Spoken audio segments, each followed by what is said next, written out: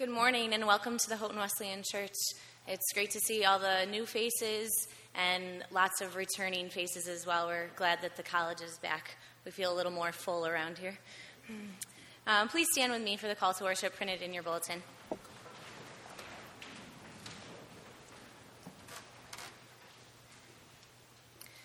Truly our souls find rest in God. Our salvation comes from Him.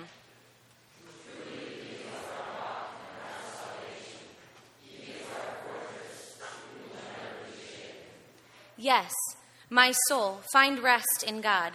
Our hope comes from Him.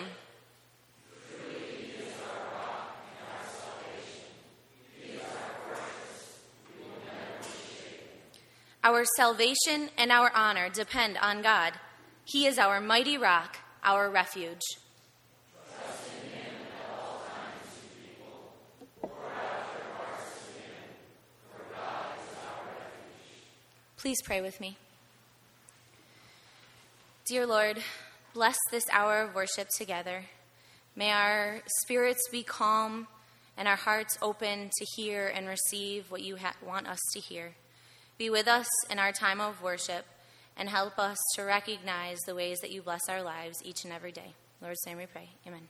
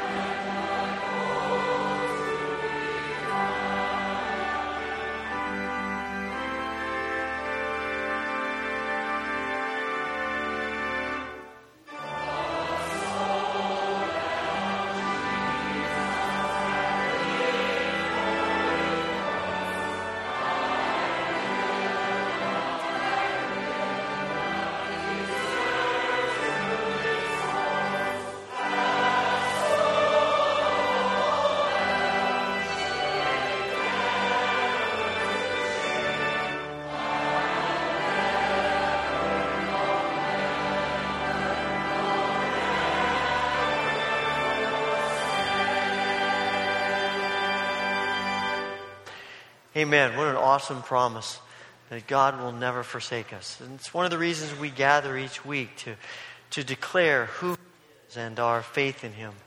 It's great to see each of you here, and I want to give you a chance to say a word of greeting to each other, perhaps introduce yourself to someone that you don't know or you haven't seen for a little while.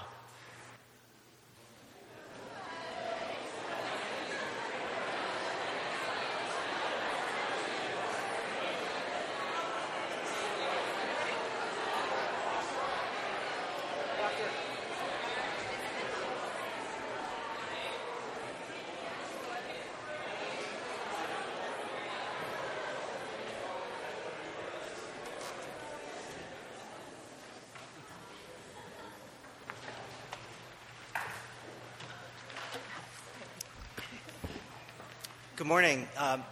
If you don't know me, my name is Michael Jordan. I'm the dean of the chapel at the college and a member of this church. Very glad to be.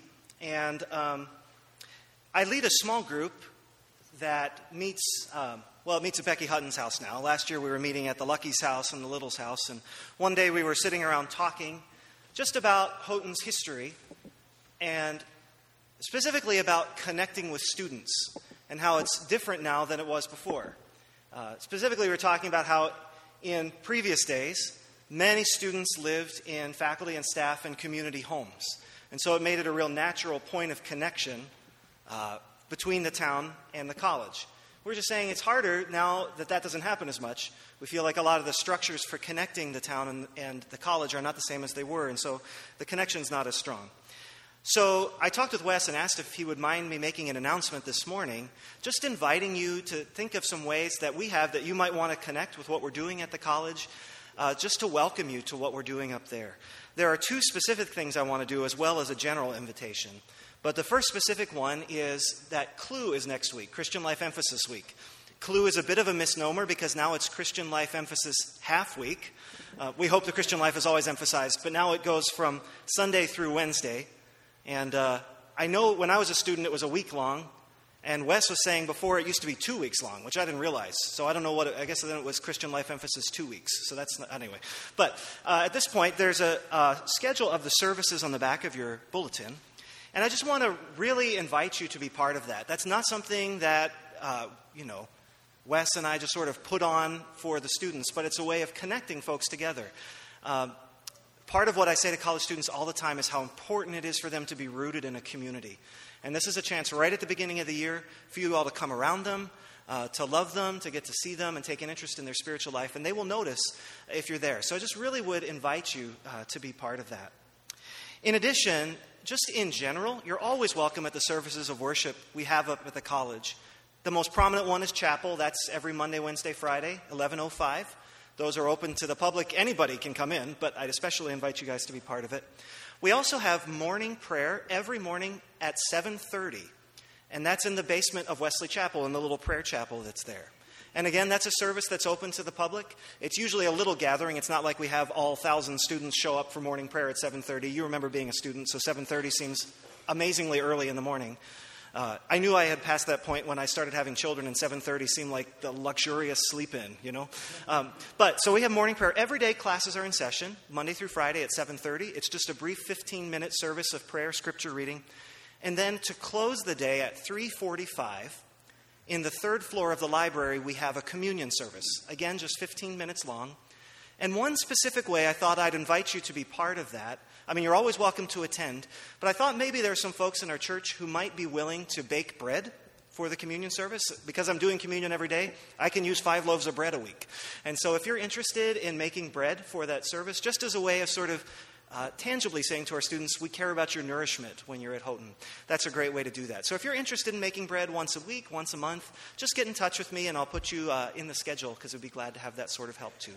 Again, if you have any other ways you'd like to connect with the college you're curious about, come and talk to me about it. Would love to connect you there. Thanks so much for your time. Thank you, Mike. I appreciate that. The other thing I want to mention is to bring your attention to the inserts in your bulletin.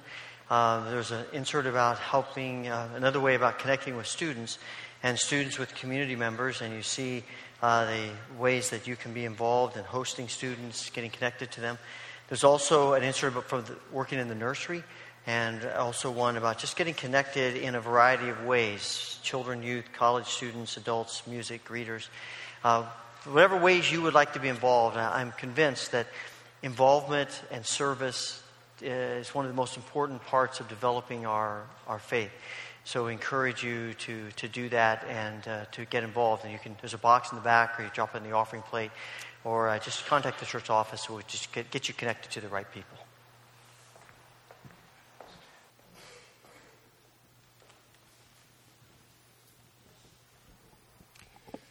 The church choir begins our worship ministry this season with a familiar hymn, even though it's not in our hymn book.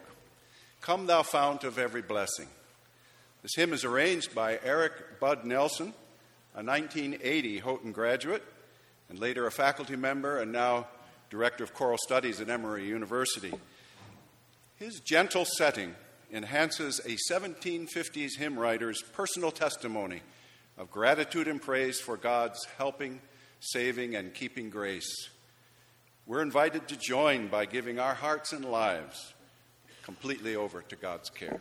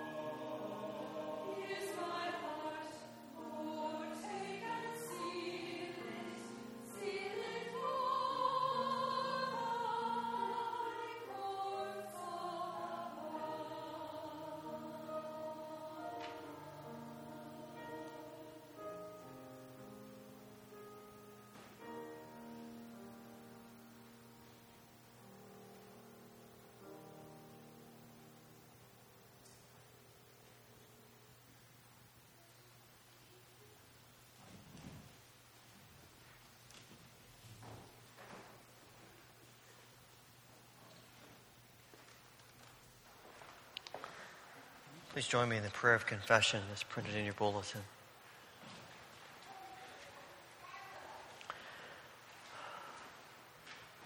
Let's pray together. Almighty God, you have raised Jesus from death to life and crowned him Lord of all. We confess that we have not bowed before him or acknowledged his rule in our lives. We have gone along with the ways of the world and failed to give him glory. Forgive us and raise us from sin, that we may be your faithful people, obeying the commands of our Lord Jesus Christ, who rules the world and is head of the church, his body. In his name we pray. Amen.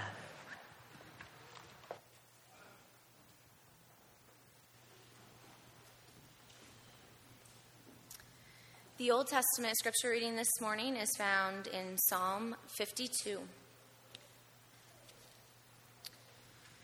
Why do you boast of evil, you mighty man? Why do you boast all day long, you who are a disgrace in the eyes of God? Your tongue plots destruction.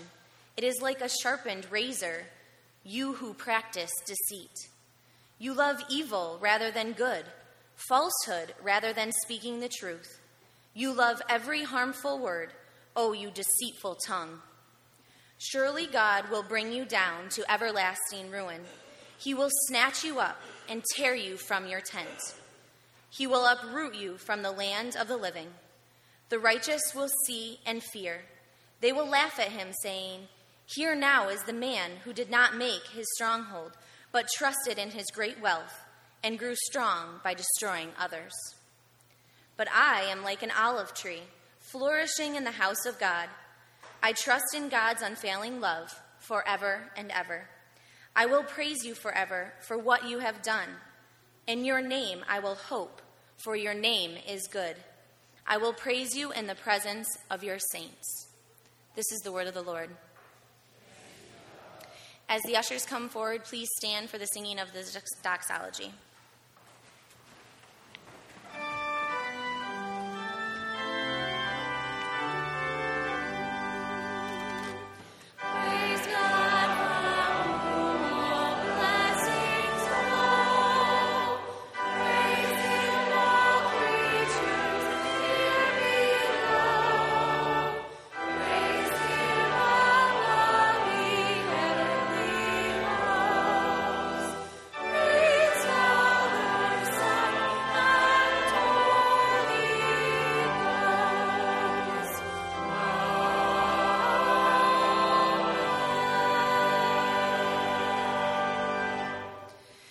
Dearest Lord, help us to have our hearts and our treasures stored up in you and not in our pockets and in our wallets and in earthly things. Let this time be an opportunity for us to give abundantly and give gratefully as a way to say thank you for all that you've blessed us with. In the Lord's name we pray. Amen.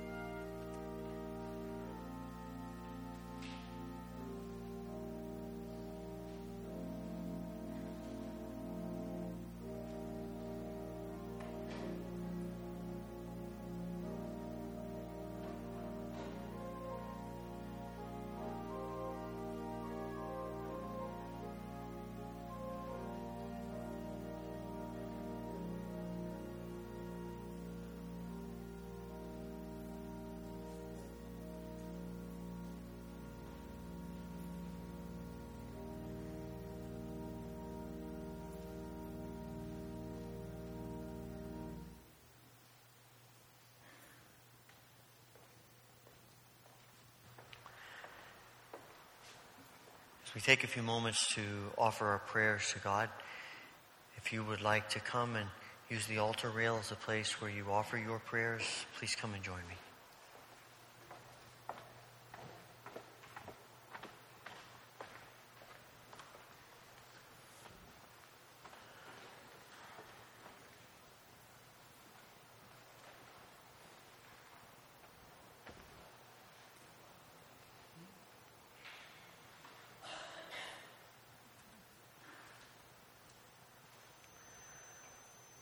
Father, it is our desire that you would be our vision, that we would see you more clearly and would understand you in deeper ways, that our hearts would be filled with who you are. This is our desire because you are the great God, the only God. And we've come today to worship you and to offer our praise to you, and to pray to you. Father, we pray for the needs that we represent this morning, for those who are grieving and for those who are suffering from illness and pain and the various ways in which struggles come to us in this life. We pray for your healing grace. We pray for your comforting presence. We pray, Father, for a sense of your Spirit with us as we ponder the future. We are on the precipice of beginning an academic year. The academy has begun. The college is just about to begin. The public schools are getting closer to beginning. Lord, in all of these settings, we pray, Father, that you will be present. We ask, Father, that you would help relieve anxiety and fear about the future. We pray more than anything that you would work miraculously in us spiritually.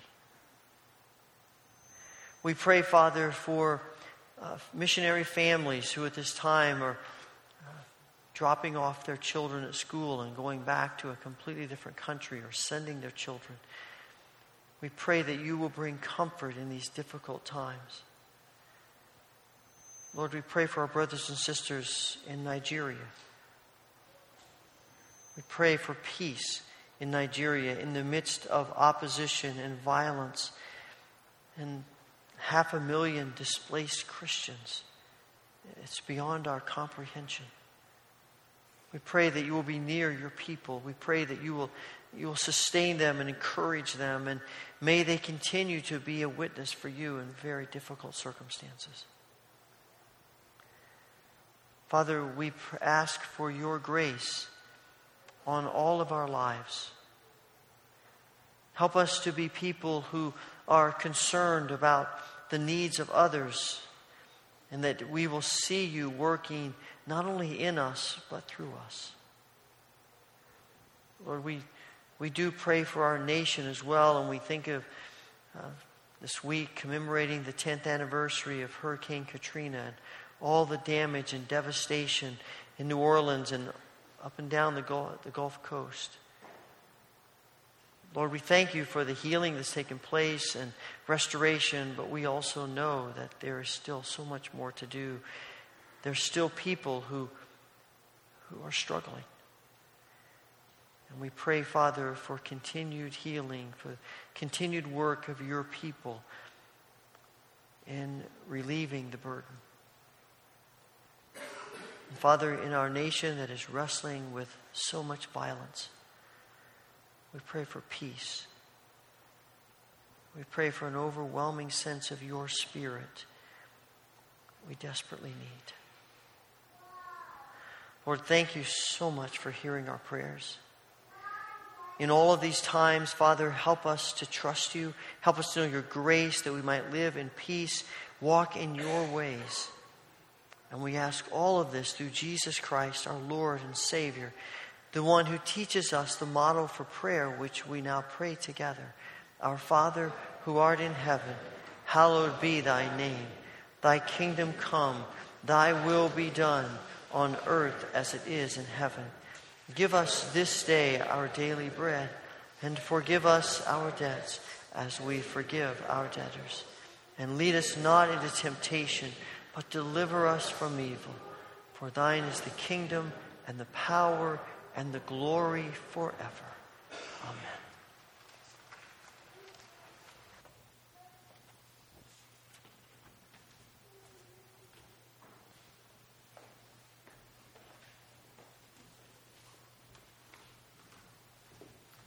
Please stand for the New Testament scripture reading. This is found in Revelation 6, verses 9 through 11, and following the scripture reading, children in ages 2 to 5 may be dismissed for Children's Church.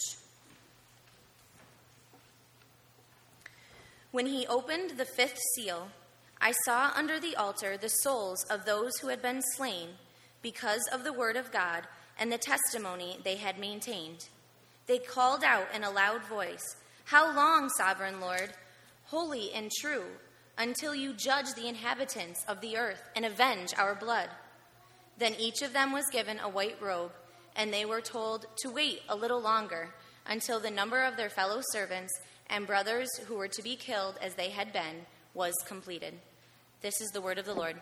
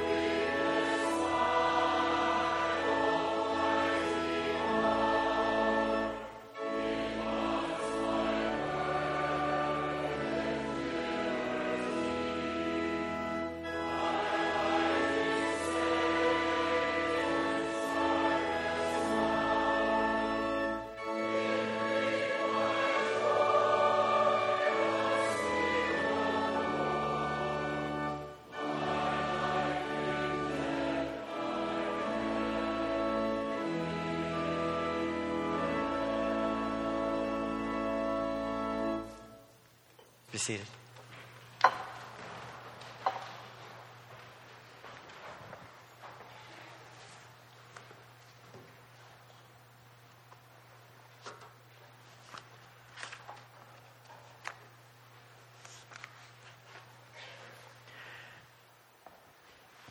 there aren't a lot of the Psalms that tell us the context in which they're written. Last week we looked at Psalm 51, and it is one of the Psalms that tells us why the author pens it. And this week is one of the other Psalms that tells us the context in which this psalm is written and what motivates it being written. It says in the introduction for the choir director, a psalm of David, regarding the time Doeg the Edomite said to Saul, David has gone to see Ahimelech. Now, that sounds pretty innocuous.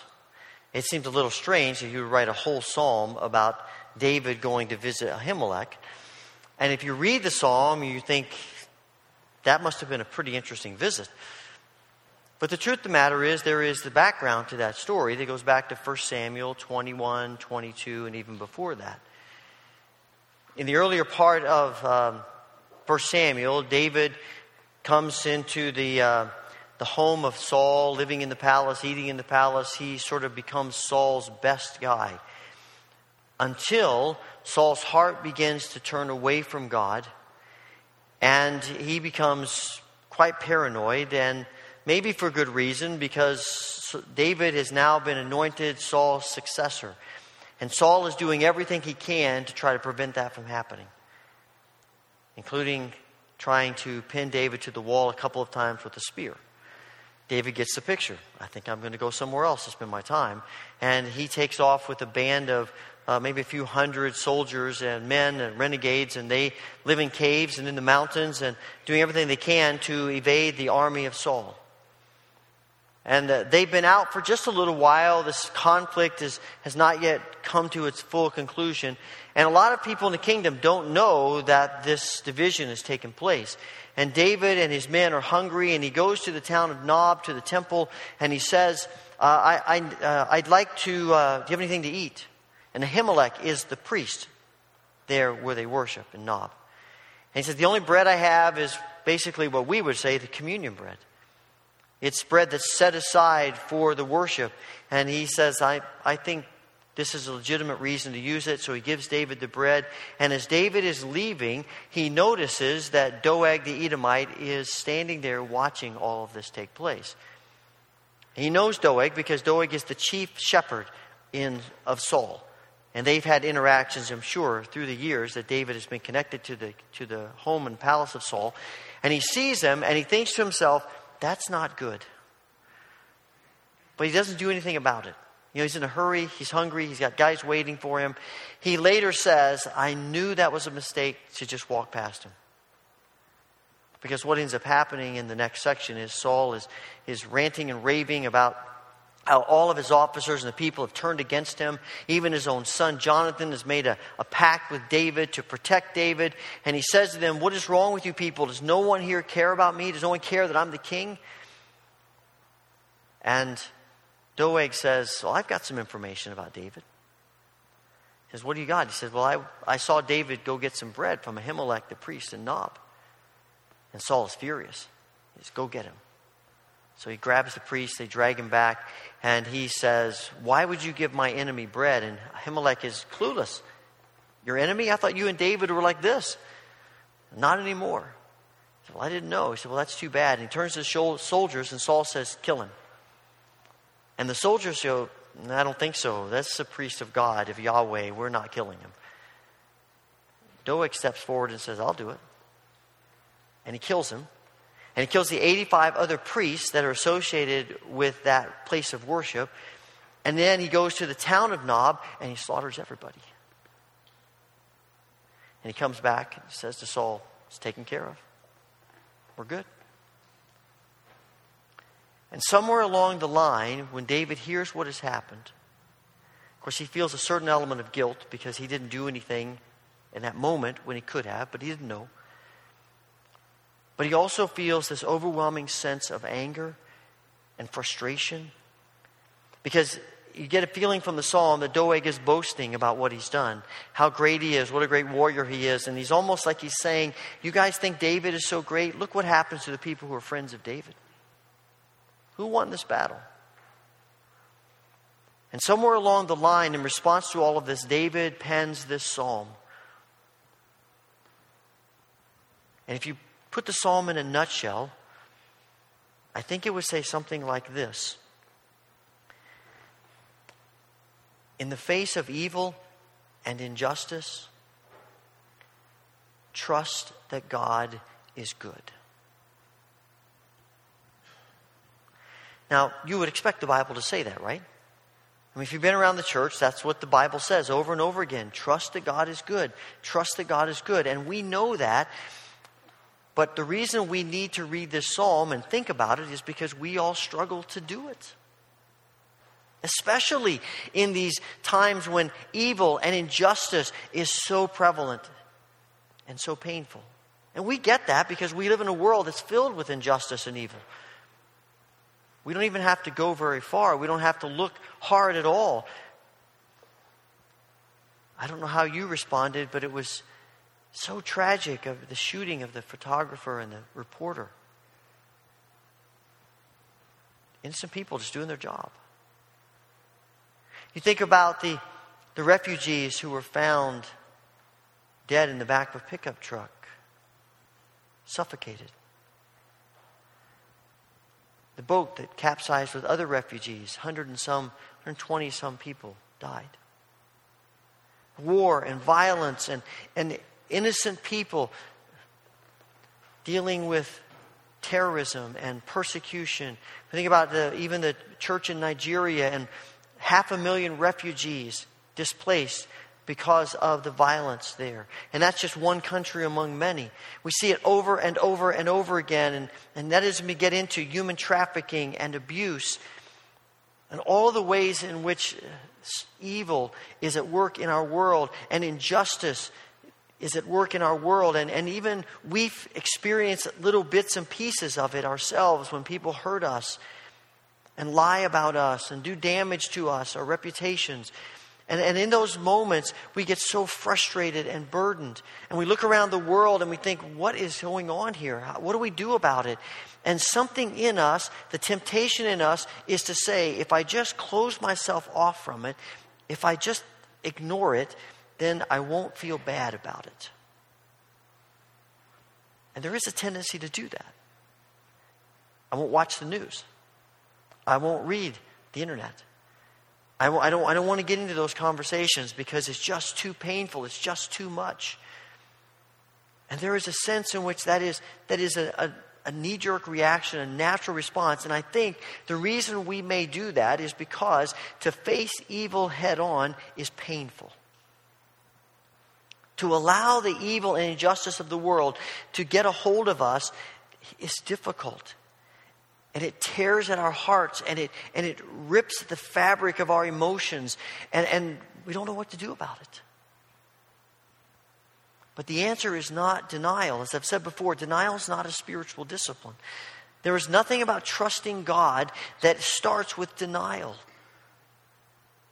We don't trust God because, well, we just ignore all the bad stuff and then it's easy to trust God.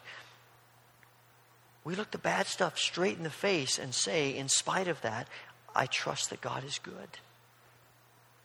It's hard to do that. One of the struggles we have with facing evil and injustice is that it causes us to get really angry. And in a sense, it should. We ought to be angry about evil and injustice. But we need to be careful. I think this psalm is addressing two problems. The first one is the problem of people who commit evil, the people who perpetrate injustice. And it's a warning to them to understand that, as he says in verse 1, God's justice goes on forever and ever. A day of reckoning is coming. So don't think you can just get away with evil. I suspect that for most of us, despite our imperfections, for most of us, maybe the greater struggle is the second part of what this psalm is addressing, and that is how we respond to the evil and injustice in the world. And I think the warning for us is, just as we can get so enamored with what we want in this world that we trample people and walk over people and commit all kinds of acts that in our sane moments we couldn't imagine ourselves doing. Just as that is a temptation, the other side of it is also a temptation that when we get so angry about evil that vengeance can rise up in our hearts, and out of that vengeance can easily come bitterness. And there is a fine line between being angry about evil and injustice and it leading us to good, and being angry about evil and injustice and it leading us down the wrong path. One of the ways in which we know we're heading down the wrong path is when we want to combat evil by, quite frankly, doing evil. That we feel like if this is the strategy of evil, the only way to defeat it is to use the same strategy. And the church has an unfortunate history of making that decision. So that when people overtly reject the faith, there have been times in the history of the church where those people have been persecuted and even their lives taken from them. We tend not to do that now. We vilify people. We post things on the internet. We get upset and angry, and it leads us to treat people in a way that is not like Christ. And we justify that because we're right and they're not.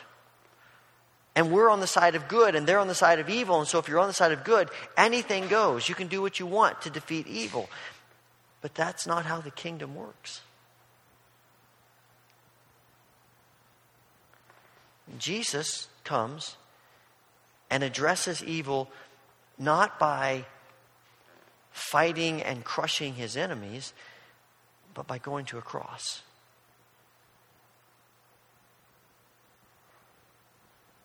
The scriptures tell us again and again that the way to overcome evil is love.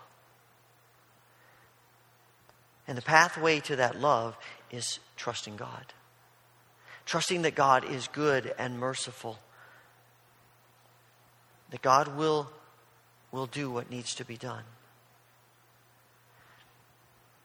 We are called to trust that He is who He says He is. That He does what He says He does. That He carries out His promises. Not from a spirit of wrath and vengeance, but from a spirit of mercy that leads to justice. The problem is God doesn't always do that the way we want Him to.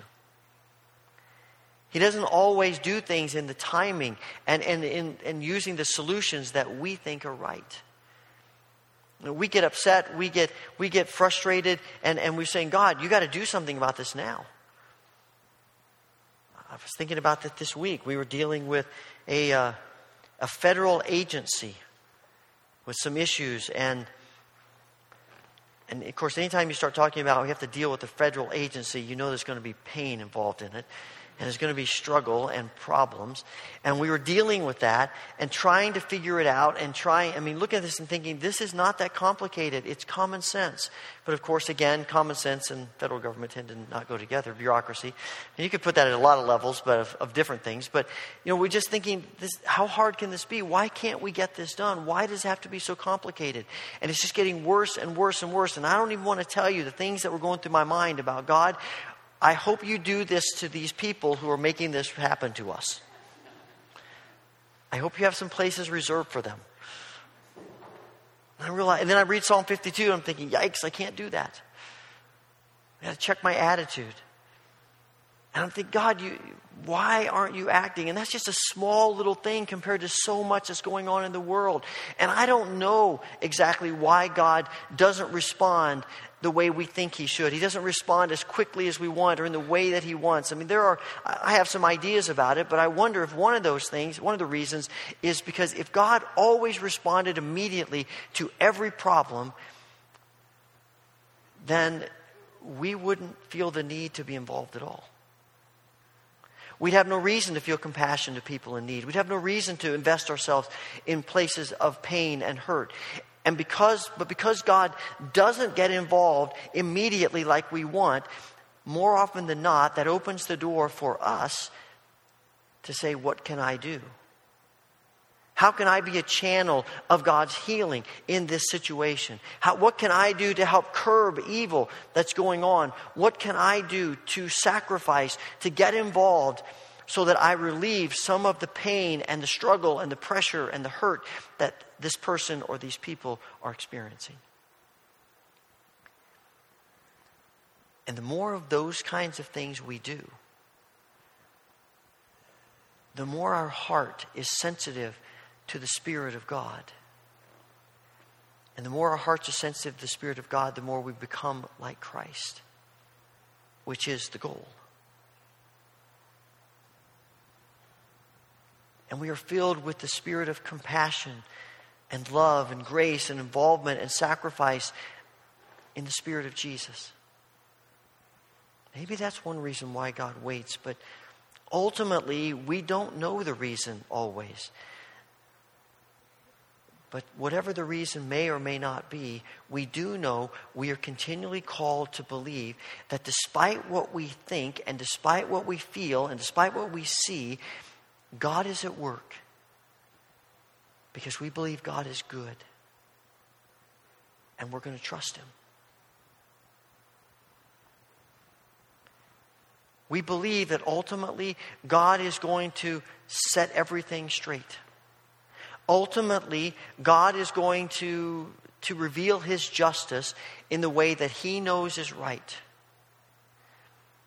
But I'm hoping and praying that as God reveals His justice, there is a whole lot of mercy. Or I don't know about you, but I'm going to be in trouble.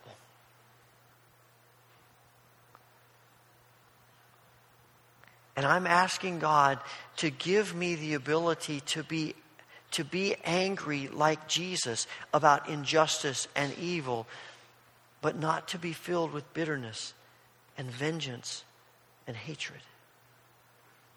To believe that I don't have to feel that way because God is good and God is in control and He knows what He's doing and I can trust Him.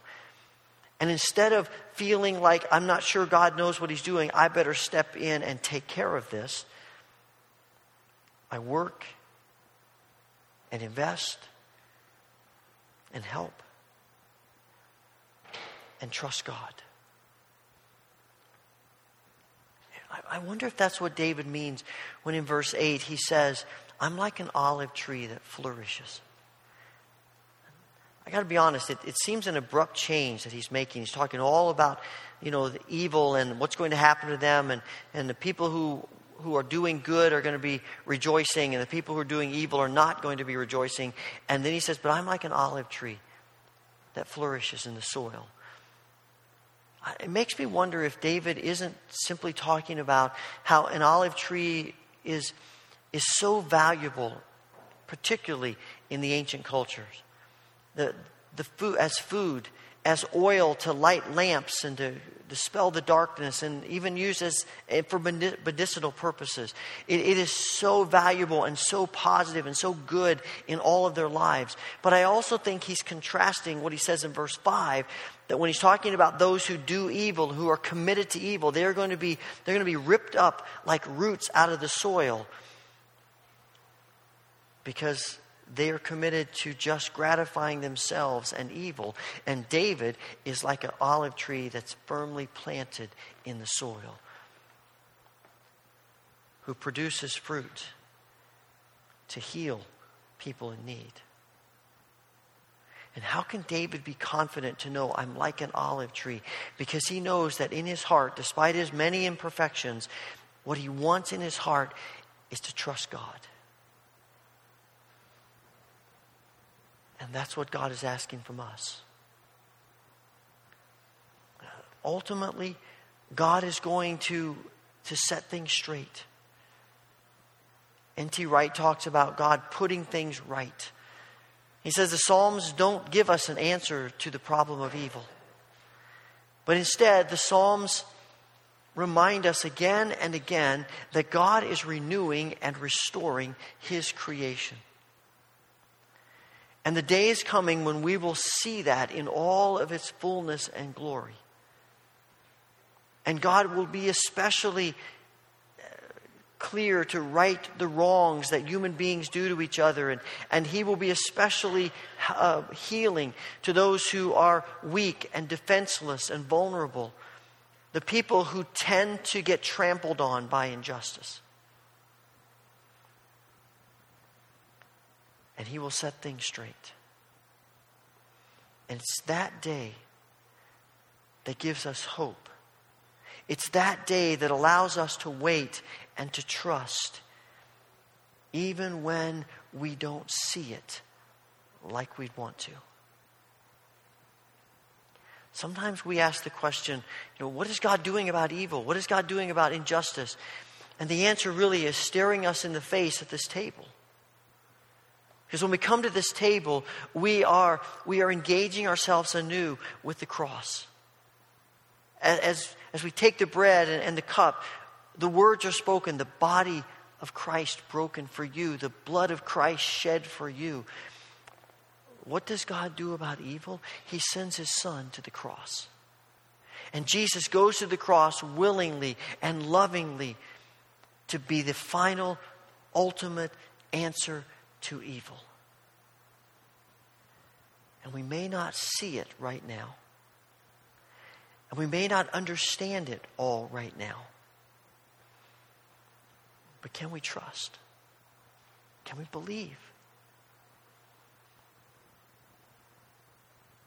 And it's not a trusting that, God, I'll trust you when you take care of this problem. God, I'll trust you if you deal with this evil. It's simply, God, I will trust you.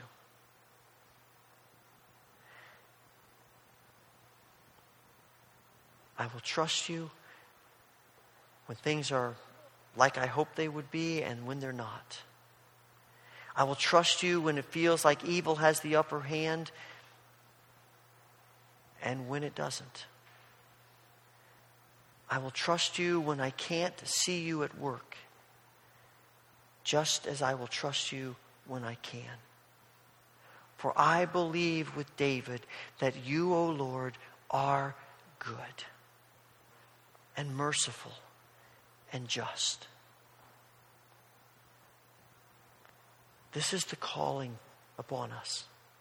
It is that trust and that hope that gives us all that we need to be influences for truth and peace and justice and love in this world that desperately needs it. So what are we going to do? Hear God's call through David. I'll trust you. Father, we thank you for your goodness to us. We thank you for your mercy at work in us and in this world. And you know how we sometimes wrestle to see it, to believe it, to trust. Give us grace to trust you more. Father, as we prepare to come to this table, we pray that your blessing will be poured out upon the bread and the cup. We pray, Father, that your Holy Spirit will speak into our souls as we eat and drink, that we might experience you anew.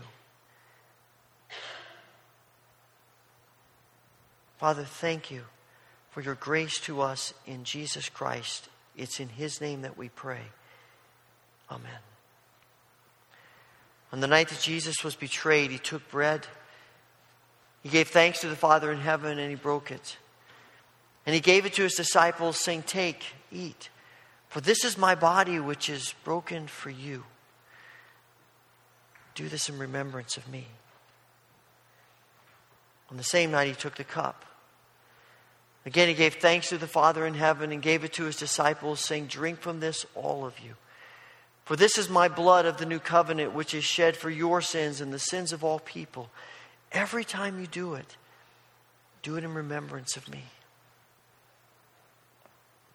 We're going to receive communion this morning by the mode of intinction, which means to dip in. As you're released by Rose, come to the front, tear off a piece of bread, dip it into the cup, eat it, and then you can return to your seat by the outside aisles. The altar's always open if you'd like to stay and pray. If coming to the front is difficult for you, we do have trays of bread and cups. We're happy to serve you in your seat. Just let the usher know as your row is released. And I have gluten-free wafers here. If you would like those, just let me know as you come up. I always like to mention that we practice open communion at the Wesleyan Church. Perhaps this is the first time you have ever worshiped here. If you come today with your heart open to God, with a desire in your heart to trust Him, then come. Receive these gifts from our gracious, loving Heavenly Father.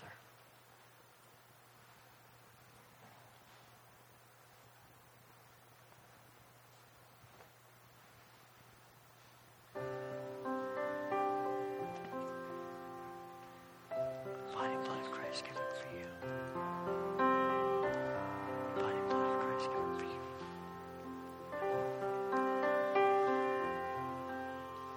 Morning by morning, I wake up to find the power and Body and blood of comfort Christ given for of you. God's hand Body in and blood of mine. Christ given for you. Season by season, I watch Him amazed in awe of the mystery of His perfect ways.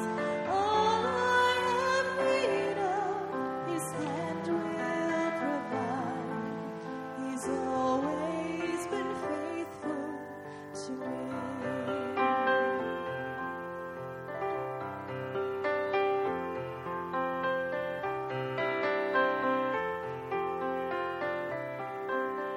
Please sing with me. I can't remember a trial or a pain He did not recycle to bring me gain. I can't remember one single regret in serving God only and trusting His hand. All I have need of, His hand will provide. He's always been faithful to me.